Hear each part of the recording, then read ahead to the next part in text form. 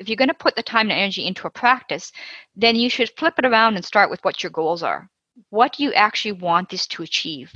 And then go back and choose the practices that are going to actually take you down that road of what you want to achieve. Welcome to Create New Futures. Thought-provoking conversations with leaders, experts, and interesting minds. Join us as we explore ideas and reflect on practices that you can use and apply to create and shape the future. With your host, author, and strategy consultant, Aviv Shahar. Welcome to Create New Futures, where we develop conversations with successful leaders to explore how you can create a new future for you and for your organization. This is Aviv, and today I'm speaking with Catherine Sherlock. Catherine reached out to me and we started a conversation. And we then decided to explore live on a recorded podcast. And so we are about to discover how this conversation would unfold for us. Catherine works with leaders who see a bigger picture, where leadership is about becoming and showing up as your best self to ignite the best in others, and where higher mindfulness is about creating a more profound connection inside your ecosystem to unlock possibilities and empower higher levels of performance from a place of wholeness and inner peace. God knows we need these capacities now. Catherine, it's great to have you here. Welcome. Thank you, Aviv. It's great to be here with you. So let's dive in. And let me ask you, when you reflect on the various facets and roles in the totality of your work, what do you enjoy most? What I enjoy most is breakthroughs. It's really helping people see the world in a new way that kind of frees up new behaviors or new possibilities. That's my favorite. And when you talk about breakthroughs, can you say a little more how you observe what is in the portfolio of breakthroughs that you've experienced and seen? What do you include in there? How much are you talking about behavioral, personal, business breakthrough? Tell me more about breakthroughs. I think breakthroughs always start with the personal and then move out into the world. And so there's such a variety of possibilities of breakthroughs.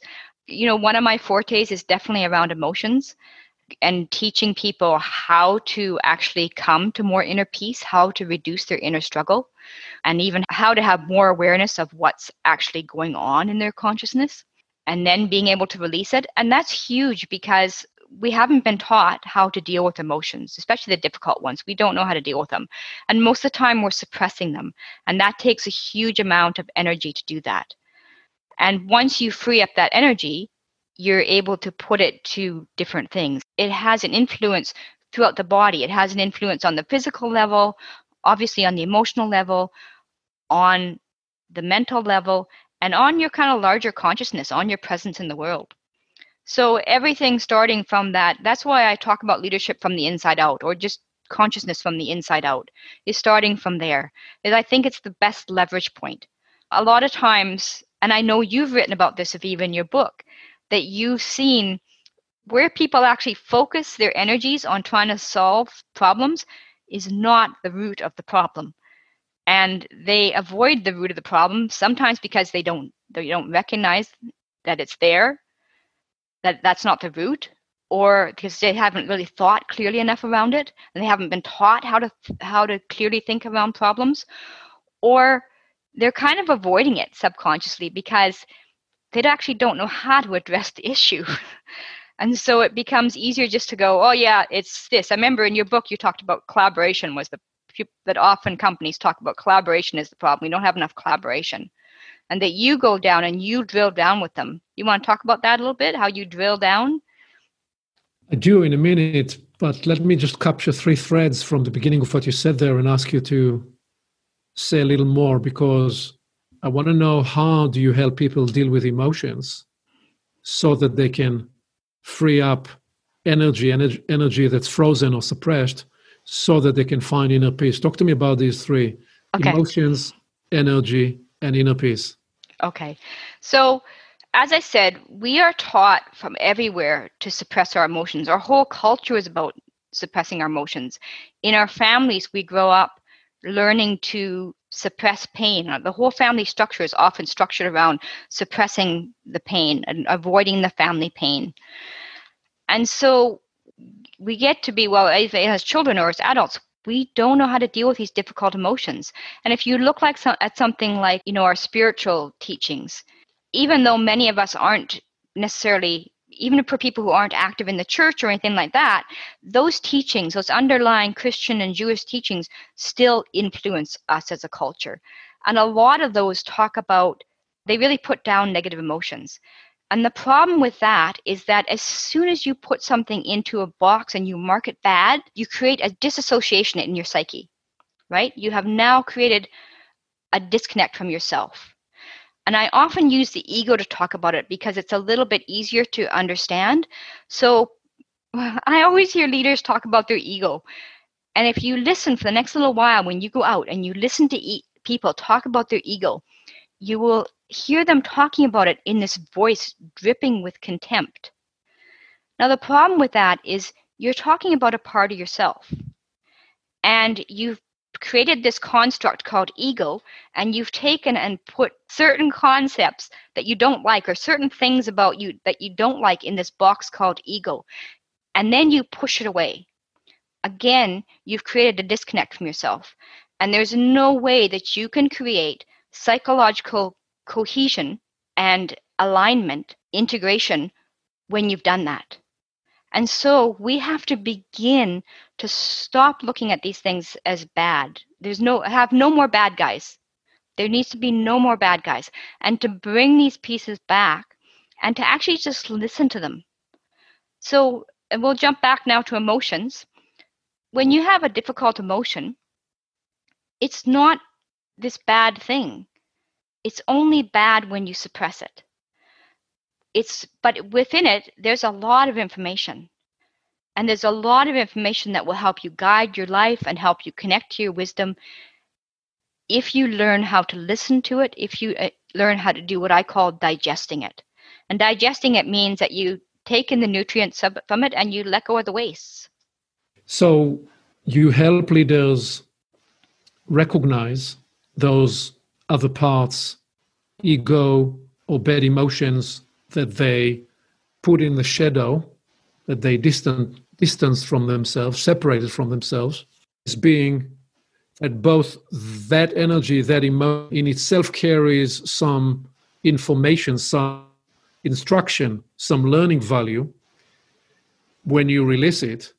And the second premise within that is that just the energy of keeping those parts separated or suppressed takes a huge amount of energetic or psychic or psychological toll on you, because you now have two parts invested in hiding, the part that you hide and the part that's hiding the part that you hide. And so you do that by what? By bringing that awareness, by mapping those processes, by demonstrating and modeling a way to include these voices. What are some of the methodologies that you bring to this integration or shadow work or building a greater sense of wholeness? How do you approach this with leaders?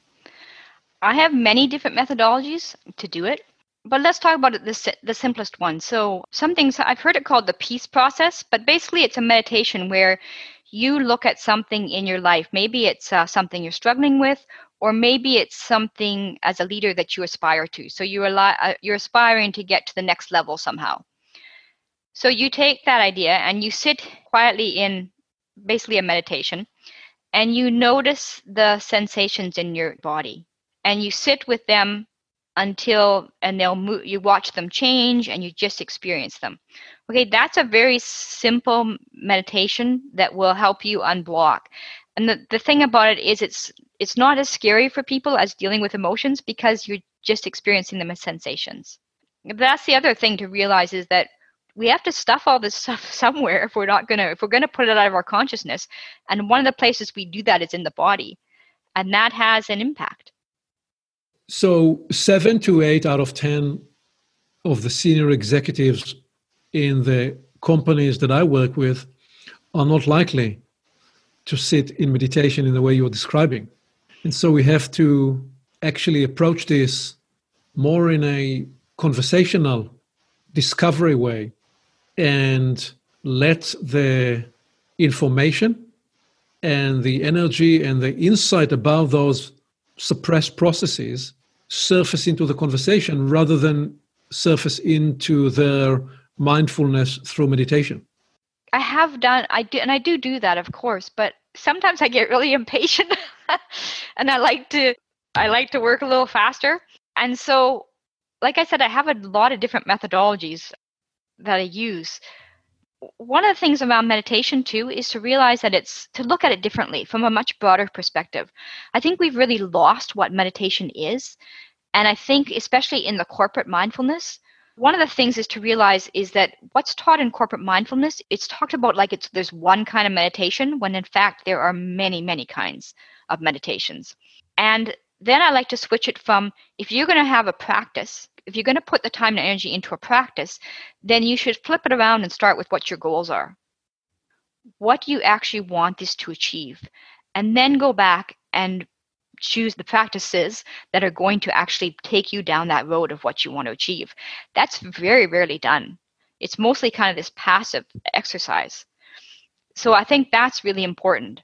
Those two things, recognizing that it's not just one practice, this thing we call meditation, and each of those practices has their own pros and cons, their own strengths and limitations.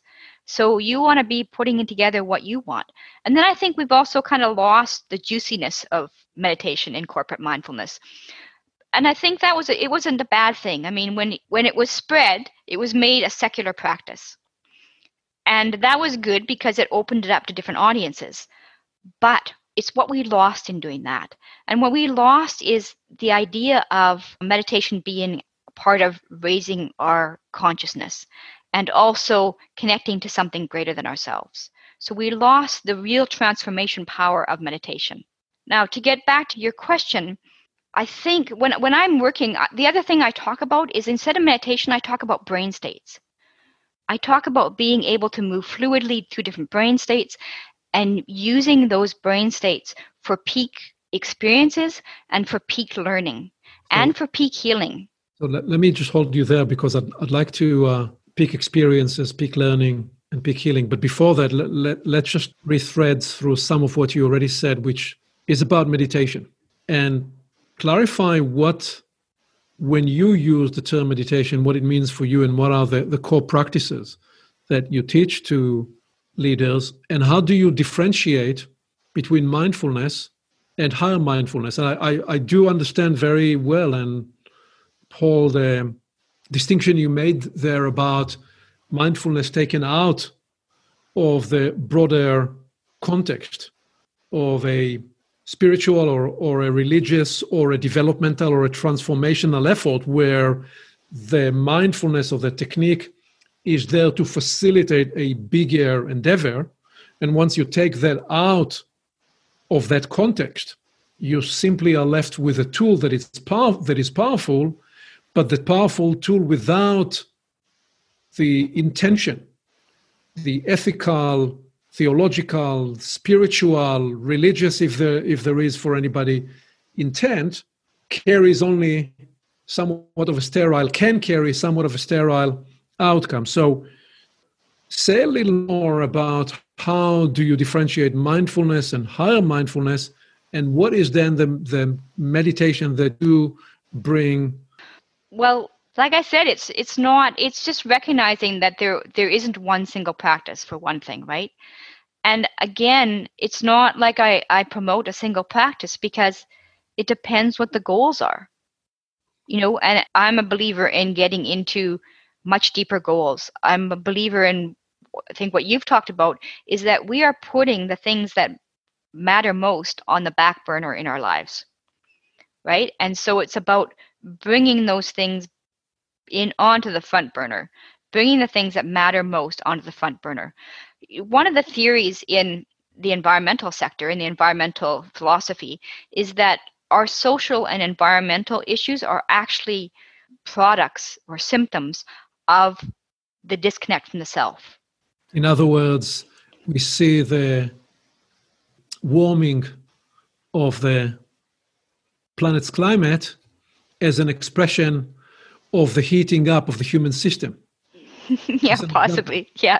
We see the increase of strife and conflict in the world as an expression of increasing conflict and disconnect in the human's own process in terms of the source of life and such. So I think that's the line you are proposing, but say more where you were heading with that thought. Yeah, that's it, Aviv. I mean, I'm not putting exact parameters on it, but it's just that idea, right? And that how are we going to create outer peace if we cannot even create it within ourselves? And how are you going to lead a group of people without that, without actually consciously being on a conscious journey? How are you going to possibly be the best leader that you can be? And, I think right now in today's world, one of the greatest gifts that a leader can give his or her people is to get them out of overwhelm, because we are just in overwhelm all over the place. So to teach people how to get out of overwhelm and into empowerment. And a key piece of that is around the emotions. And we just haven't had the mentors or the people to teach how do you actually stop struggling against these inside. Even if you meditate and it takes it down, it takes your nervous system, calms your nervous system, it still doesn't help you resolve those emotions. Describe to me, Catherine, what you mean and how do you describe the state of peace within peace?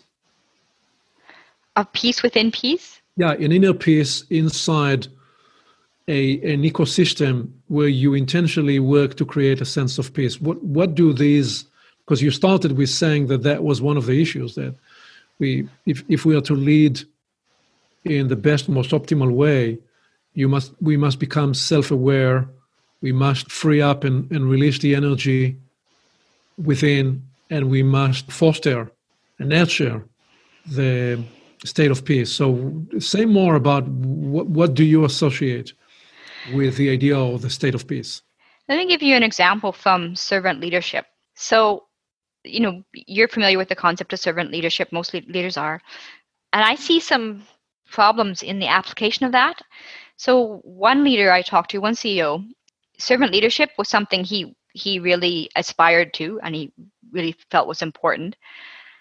And one of his employees was criticizing him one day, or he felt he was criticizing him. And he got really upset, not at the criticism, but he got upset at himself because he got upset. He got upset because he reacted to the criticism, and he felt that a true leader would be able to stay objective and not have any reaction and, all this stuff. And I mean, first of all, we have disproven objectivity. It's not possible. And so we're having these struggles, these inner struggles that we need to just sort of, it's like we're struggling against invisible enemies. And we need to find ways of not doing that, right? We need to, like, if he, instead of struggling and putting himself down and kind of bashing himself down, instead if he just stopped and he just listened to I just had a reaction. So what's that about, really? Why am I having a reaction? And then you're going to learn from it, right? And then you're not wasting that time, because as soon as you get into that struggle, you're staying in that struggle forever. As soon as you've put that ego out of your system, or that negative emotion, you are now destined to struggle with it for the rest of your life. And the only way you can stop is to bring it back in and reintegrate it. And then you get resolution. And you have resolution because I have clients who come up and they have the same, something that they struggled with for 10 months. And they came and we worked through it with one of my methodologies. We worked through it. And, in 15 minutes, it didn't have any emotional pull anymore. She could bring it up and it would just be like, oh yeah, whatever. And it would just go away. So it didn't get into that mental loop or that emotional loop. Yeah.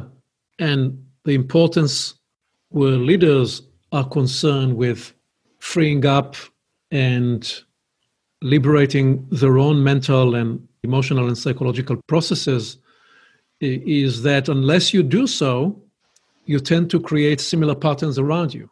Yes. So to the degree that you're creating a pathology in your own processing of your experience, with what you're suppressing, with what you're unable to harvest to useful learning, and with what therefore become either fragmented or stuck energy in your own process and effort, to the degree that you create these, if you work with a group of people around you, you will tend to produce similar symptoms and pathologies in the people around you.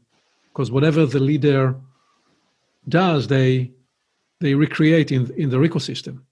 And so you're right that when we work with leaders, helping them liberate themselves is one way to help the team and the organization get liberated. It is curious that for many, the work is not inside out. You and I, we may be approaching this naturally inside out. There are many people who this is not necessarily the first tendency or orientation in how they look at a challenge or at a problem. They will first look at it from the outside. And only when they hit the wall with their face straight head on will they sometime be alerted to the pain they've been suppressing inside. That said, we can help leaders and teams work from the outside in as well, because sometime they will become more aware or alerted to the problem from the outside. They were promoted to a new responsibility. They are now leading a larger team, and all of a sudden they get a feedback about them that they didn't get before, and they wake up one morning and they say, I can no longer be the jerk I used to be. I now need to lead differently. There is a different magnifying glass and visibility to everything I do. And then they call somebody like me or like you, and they look to get some help. But I'd say the journey, there is no one size fits every situation. You can make the journey from the inside out. You can also make the journey from the outside in. And strangely, more people make the journey from the outside in. Maybe not strange at all, because you could say that we were, through our formative years and education, and childhood and such, we were trained to indeed be distanced from the interior process and more respond to external cues, and therefore people will often get the message from the outside rather than from the inside. For sure. And that's absolutely, of course, stuff happens from the outside in and from the inside out. The outside in that I worry about or more concerned about in terms of leadership development is kind of the trait theory idea, where somebody comes up with a list of must-have attributes as a leader and then goes in and says, here's a list of 10 or 20 or 40 or whatever must-have attributes, and everybody in the leadership team tries to adopt those attributes. And I think that makes you feel like a fake, and it's all based on willpower, and I'm not a big believer in willpower. I'm a big believer in using the opposite of willpower, actually, and actually coming to things through natural ways. Yeah.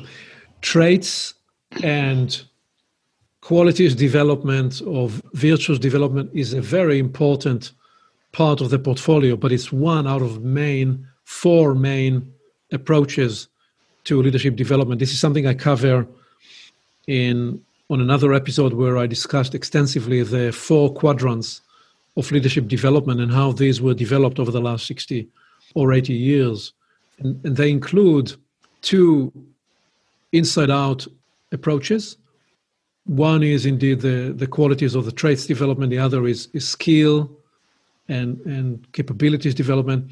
And the 2 outside-in approaches to leadership development are the situational and the outcome-based approaches. So it's a lengthy discussion, perhaps for another time, but I'm making that reference if anybody wants to find that material on my site. Let me get back to the idea of wisdom and what you hinted to in the idea of helping people connect to their inner wisdom, to begin to see opportunities and choice points that perhaps were not visible before. What are some additional approaches or techniques or strategies or examples that you can give to what it means for you to work with a leader and help them engage and release their inner wisdom and intuition? That's a big question with so many facets to it. Okay, so starting with the understanding of so-called negative emotions are not negative. I'll give you an example around envy from what I've noticed is envy is very much put down as a negative emotion, and it's like something that you shouldn't have. And yet it's not that way. All it's telling you is that there's something that you want. There's something more that you want. And that's a very natural evolutionary urge that you want to have more. Sometimes people who are very successful feel guilty for wanting more, but I think it's natural that we are here to grow. So when you feel envy, if you actually suppress it, what happens is become negative toward the person. You can actually become slightly abusive toward the person if you suppress that feeling of envy.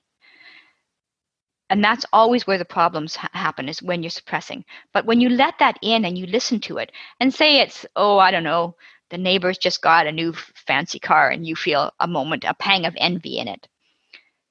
And if you sit there and you think, it's because of the car and I'd like one too.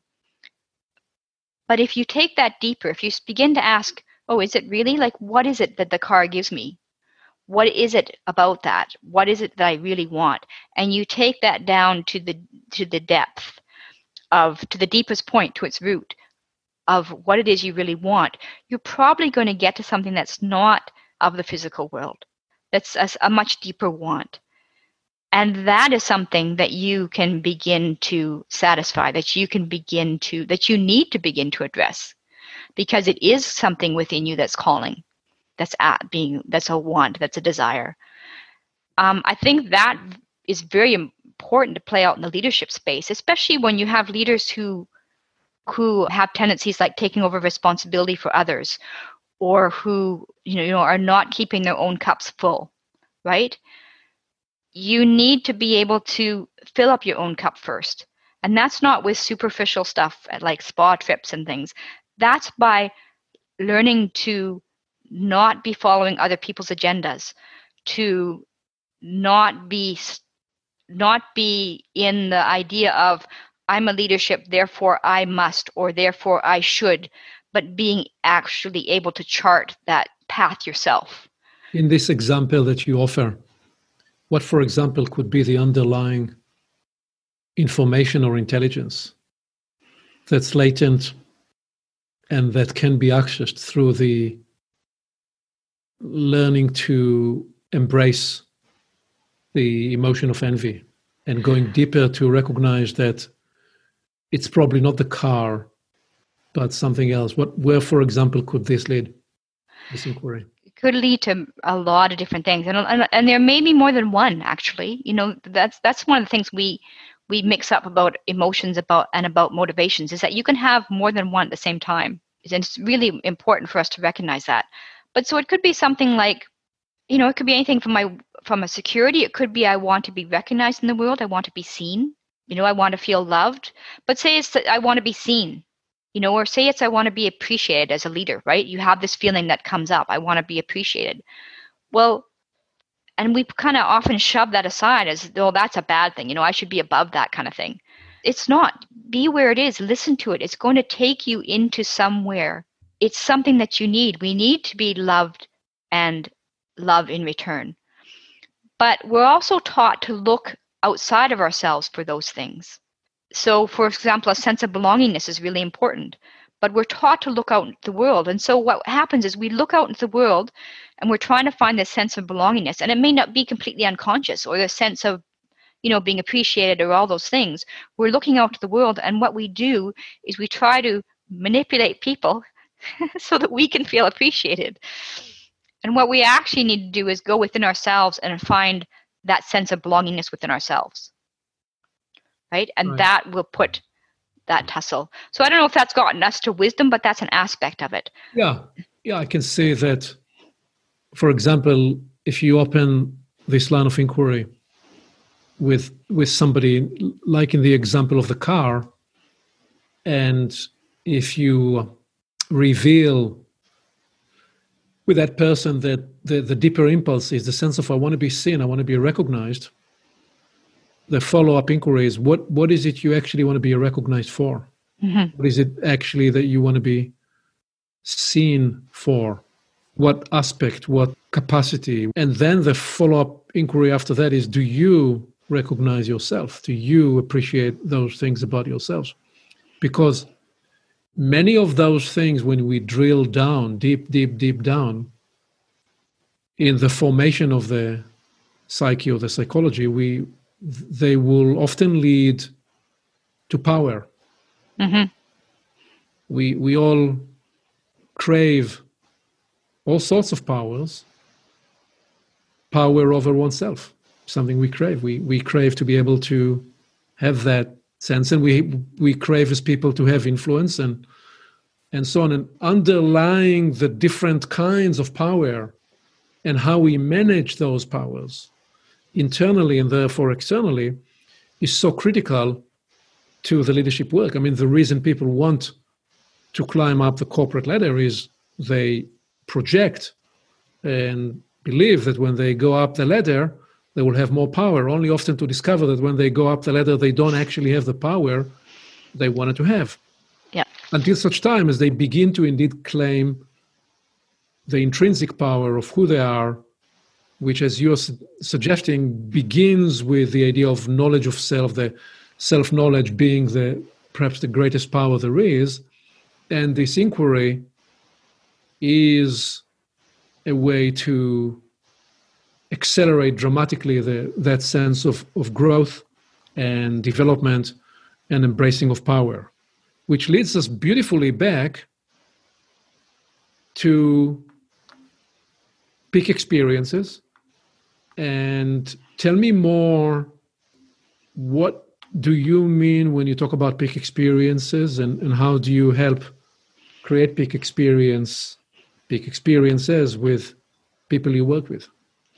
Okay, before that, I want to go back to power a little bit. And I just want to go back to where you were drilling down with the question about the envy. I think, and once you get to that deep place, you can say to yourself, oh, I'm wanting this. Now, what action can I take to create it for myself? Mm-hmm.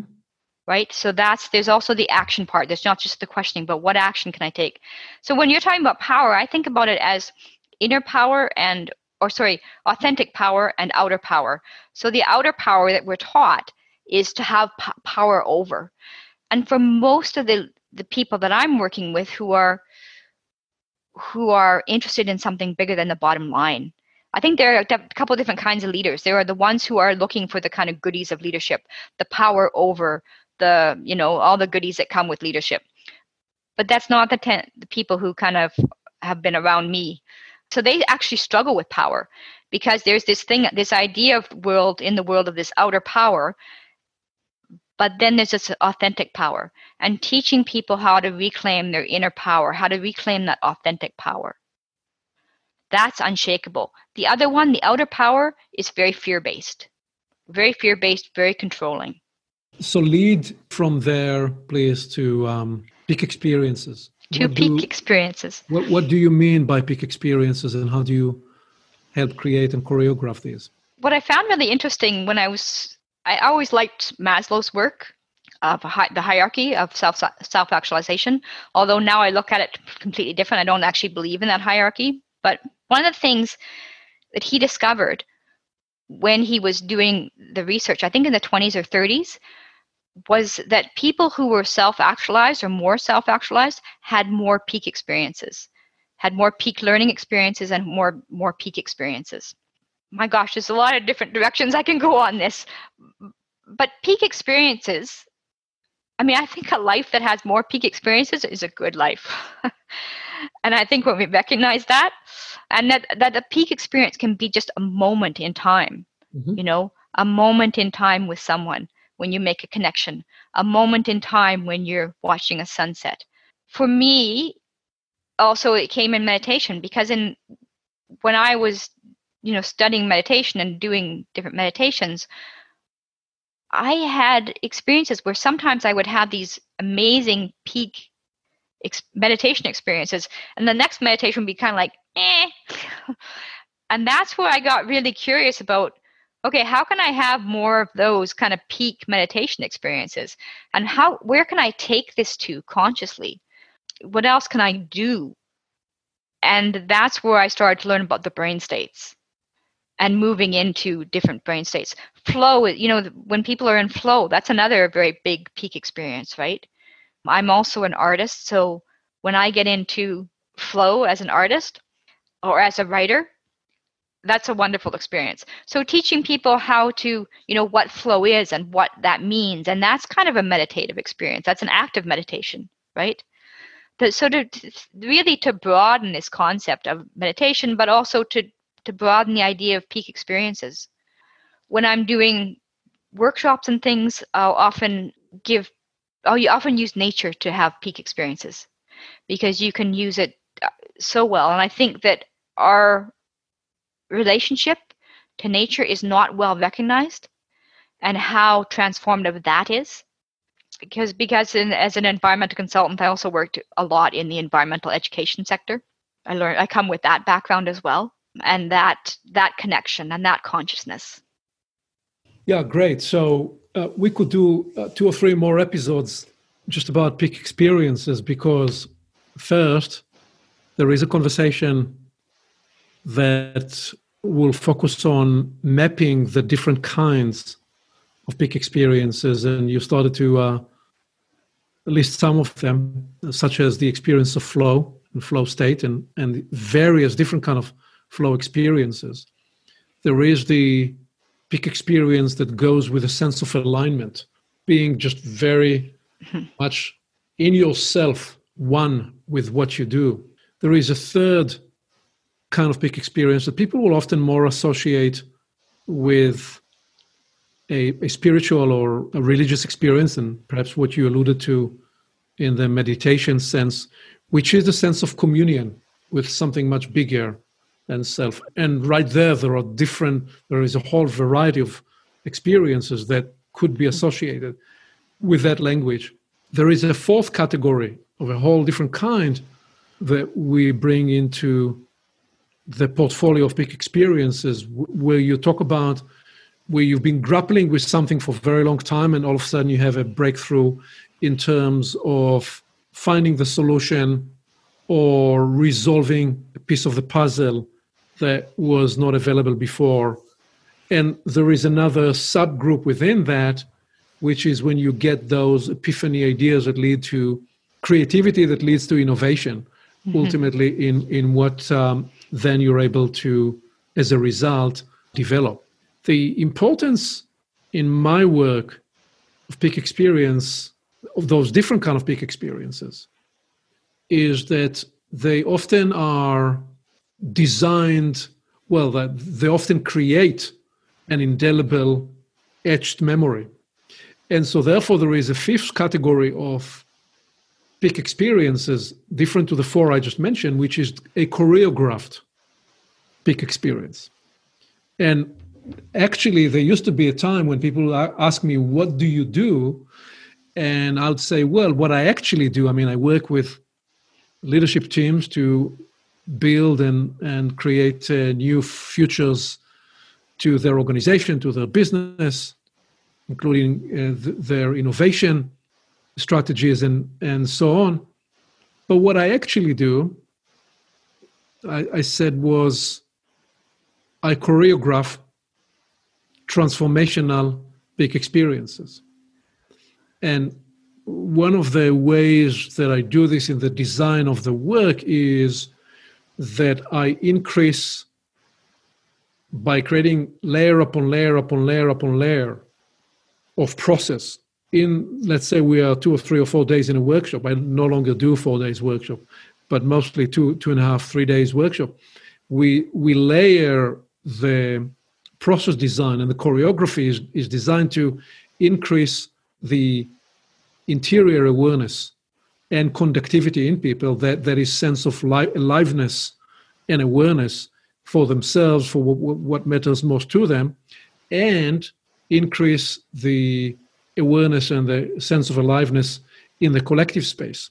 And we alternate the interior and the exterior. And as we do that, when we then place challenges or needs or requirements or opportunities for the team, and we do so with applying specific behavioral modalities, people are able to sometimes achieve 3 months or 6 months leap in a matter of few hours or a day or two, because of what they've been able to break through in themselves, because of the energy that got released, because of how the interior personal liberation took place inside a collective, and how that, when it occurs with one person, chain reacts around the room, and what happens when one person models the breakthrough, and how that then becomes it's not a good time to use the term virus, but an energetic activation that is chain reacting throughout the people in the room. And what then happens is they get to experience themselves together in a whole new level of operation, higher level of coherence, higher level of collective listening and collective intelligence. And then comes here a very important part about the inquiry about peak experiences, which is you cannot sustain that level when you go back to your life and to the office and such. So this is where we have to place the awareness that the peak experience that I choreograph and design for them is there to etch an indelible memory that will act in them as an interior compass, something they can aspire to, remembering and acknowledging that we are never going to be able to sustain the altered or the advanced or the high functioning state at its optimum level all the time. What we are able to do is we're able to create a personal and a collective muscle memory that then acts for us individually and collectively as a North Star, or as a gravitational pull rather energetically. And then we also have another very important piece of the work, which is we can actually use the contraction. So consider that a peak experience is an expanded state. There is a contraction that occurs. The contraction is not actually bad. The contraction is, if used in a developmental context, serves another purpose.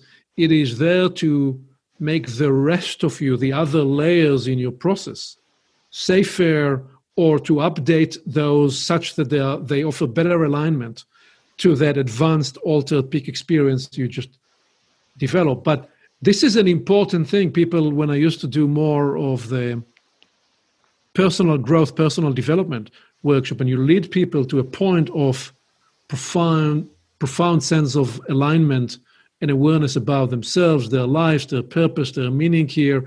Why are they here in this life, and how can they harvest the storyline of their life in context of an updated appreciation of themselves and their purpose and meaning? People would often ask at the end of when I use that 4 or 5 day process, how can I maintain this? And the answer is you don't need to, and you can't. What you must do is crystallize those elements of the experience that you can then make integral to your new updated operating system. That's what you need. You actually went into the peak experience to download some key elements, some key algorithms in your updated operating system, such that you can operate from a new place, a new level, but don't think that you need to sustain that level of functionality all the time, 24/7, 365 days a year. We are human beings. We have the in-breath and the out-breath. We have the uptime and the downtime. And actually part of a safely evolving human is one where we enable those cycles of uptime and downtime, peak experience and its expansiveness, and the contraction from that experience, all to be part of the circadian rhythm, if I can borrow that term, of a developing life. I think that's true, but there is a part where you do. I mean, the more peak experiences you have, you raise the consciousness. You may not notice it as such, because what happens is if you've got kind of this space here and you've got, you're down, up, up, that's normal human living, all of a sudden the whole thing kind of moves up to here. So now you're not getting the low as you're still getting some lows, but you're not getting the low like you were. That's a new level of consciousness, right? That's exactly and you're still, right. But you're going to be still, there's going to be moments that's what I talk about with the brain states, is that ability to be able to move, to be able to take these very natural states and make them more profound and be able to use them consciously for peak experiences, but also for peak learning, peak healing, peak thinking, to be able to move more successfully amongst those states and use them and harness them. Yes. So there are two things that emerge from what you're saying. The first is what I call the bull and bear market principle. And the idea there is that when I ask people, what's the marker of your development state? It is always not the high point you get to, but the place below which you will not go. So you're absolutely right. When you do a development journey, you will follow a trace like an equity or any item in the market, where it doesn't just make higher highs, it makes higher lows, because the true measure of a bull market is not that you make higher highs, but that you make higher lows. As long as you didn't break a lower point, that becomes the floor, that becomes the standard below which you don't go. So that's awareness one, about the bull market principle and how it relates to development, and oh, by the way, to relationships as well. Because when you have difficult relationships and you're trying to work through a difficult relationship, the measure and the test of progress is not what the highest point you get to experience on a Thursday, Friday evening, or any other day of the week, but what is the low point you will not go below. Mm-hmm. So I agree with that point. The second fascinating awareness from what you're describing is encouraging people to transfer their peak experiences from one aspect of their life, from one narrow lane, to the 360 degrees, the totality, the holistic equation of their life. I became very interested and fascinated by this many years ago when I studied, because I used to be myself a long-distance runner, and as a boy I was the Israeli champion, which is a whole other story, because I got into long-distance running to heal my heart when I was even too young to understand it. It was more instinctual. But I then followed with great passion and interest the Olympics and the great athletes. And when I was a boy and running, it was the time of the Munich Olympics, and the Lasse Viren, the Olympic champion in the 5 and 10K, what happened for him in the 10K run was that he stumbled because he hit somebody and someone else's foot, and he fell. And he picked himself up, and it took him another round to rejoin the lead group, and he proceeded to win the gold medal. I mean, that, if there is a peak experience, that was a peak experience. But then I became very interested in this strange phenomenon, which was that you've had many Olympic champions who, after they retire, you could almost break them into two groups. Those that were able to transfer their success and move into a new space, and those that experienced a sense of a void, and in essence, they had nothing else to wake up in the morning to, because perhaps from age 8 or 9 or 11 through to their mid-20s, all they did was dream, sleep, eat, imagine, think the next Olympics. You know, the Michael Phelps, the Katie Ledecky, of the swimming pool and in other areas too. And so many of those people, they've created such a profound set of experiences, but what they've not done, they've not developed the inner formation whereby they're able to transfer the sense of meaning and focus and discipline and rigor, such that when they retired from their Olympic pursuit, perhaps with more gold medals than anybody else, in the case of Michael Phelps, as is in the case of others, and only then do they begin to inquire, what do I want to do with the rest of my life? Where can I give back? How can I now serve something bigger, or if not bigger in terms of personal accomplishment, bigger in terms of service and inspiration to others? And that inquiry then leads some of them to either become a motivational speaker or go into business. In essence, create for themselves a new goal, a new purpose that will fuel the next 40 or 50 or 60 years of their life. And there are just so many stories of people that struggled, Catherine, enormously to find that next thing. And I see this in adjacency to also people in leadership, some that all their life they wanted to become the CEO, they wanted to get to that corner office or get to that pinnacle of power, only to when they get there, either mess it up on ethical issue or another kind of issue, or experience a health crisis and a breakdown. And I think this entire story relates to where you started, because unless you go into this journey and at some point choose to integrate the other parts of your life. Well, disconnect from yourself, right? Yeah. That's about disconnect from yourself, those people. And it happens in the same, you can have a lot of outer success, but it's very disconnected.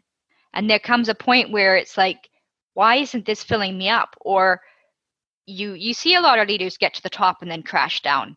Because you get off path, you get out of integration with yourself, not in one big swoop, but little bit by little bit, until you're not in integrity with your values anymore, until you've lost yourself. If you were to ask today by a younger you when you were in your 20s, what advice would you give back to your younger you in terms of your career? And I'm asking this with the mindfulness of the younger people in the workforce, people in their 20s and their 30s. What would you advise? What skills, capabilities, what should they focus on? What should they develop? What would you have you focus more on when you were entering the workforce? You know, I think the journey of self-trust. Because it takes, I had an underactive thyroid and I was on medication for 15 years. And there was a point where the kind of meditation crashed, or I crashed off it. It stopped working. It wasn't working anymore. I went to the doctors. They just tried to put me back on it. I was like, no, I don't want to do this anymore. And one of them said, well, better the devil you know. And I thought, you went through all those years of medical school and that's all the advice you can give me? Better the devil you know? It's like, no, thank you. I've done that devil. I'm ready to move on to at least new devil. So I had to go kind of the journey alone. And I'm not on any medication anymore. And my health is better than it was when I was on that medication for all those years. I don't have things like brain fog or anything anymore. And that was really a journey of intuition and self-trust. And I think that piece of learning to listen to the self, of learning that we're taught to look outside of ourselves for everything. And it's like, that's not it. It's looking inside, that really if there is a purpose to this life, I would say it's to evolve ourselves. That what we have to give comes from us. And the only way we can give as much as we have is to develop ourselves. I talk about that full cup. Most of us are giving from a very depleted cup, and so we only have a trickle to give. I think we're meant to fill that cup up and give from overflow. We have to do that as a society. We have to learn to do that. Thank you, Catherine, for this exploration with you today. As we bring this to landing, what parting wisdom do you want to offer to people listening to Create New Futures? Well, we're in a whole new space of the world is on pause right now. Almost the entire world is kind of on a pause, except the people working for the essential services. But many are on a pause, and I would say use it wisely. Use it wisely. A life without reflection isn't much of a life. Certainly not an empowered life. Indeed. Use this reset, use this pause to access your greater power and sense of what matters most to you. And enjoy. Thank you. Thank you.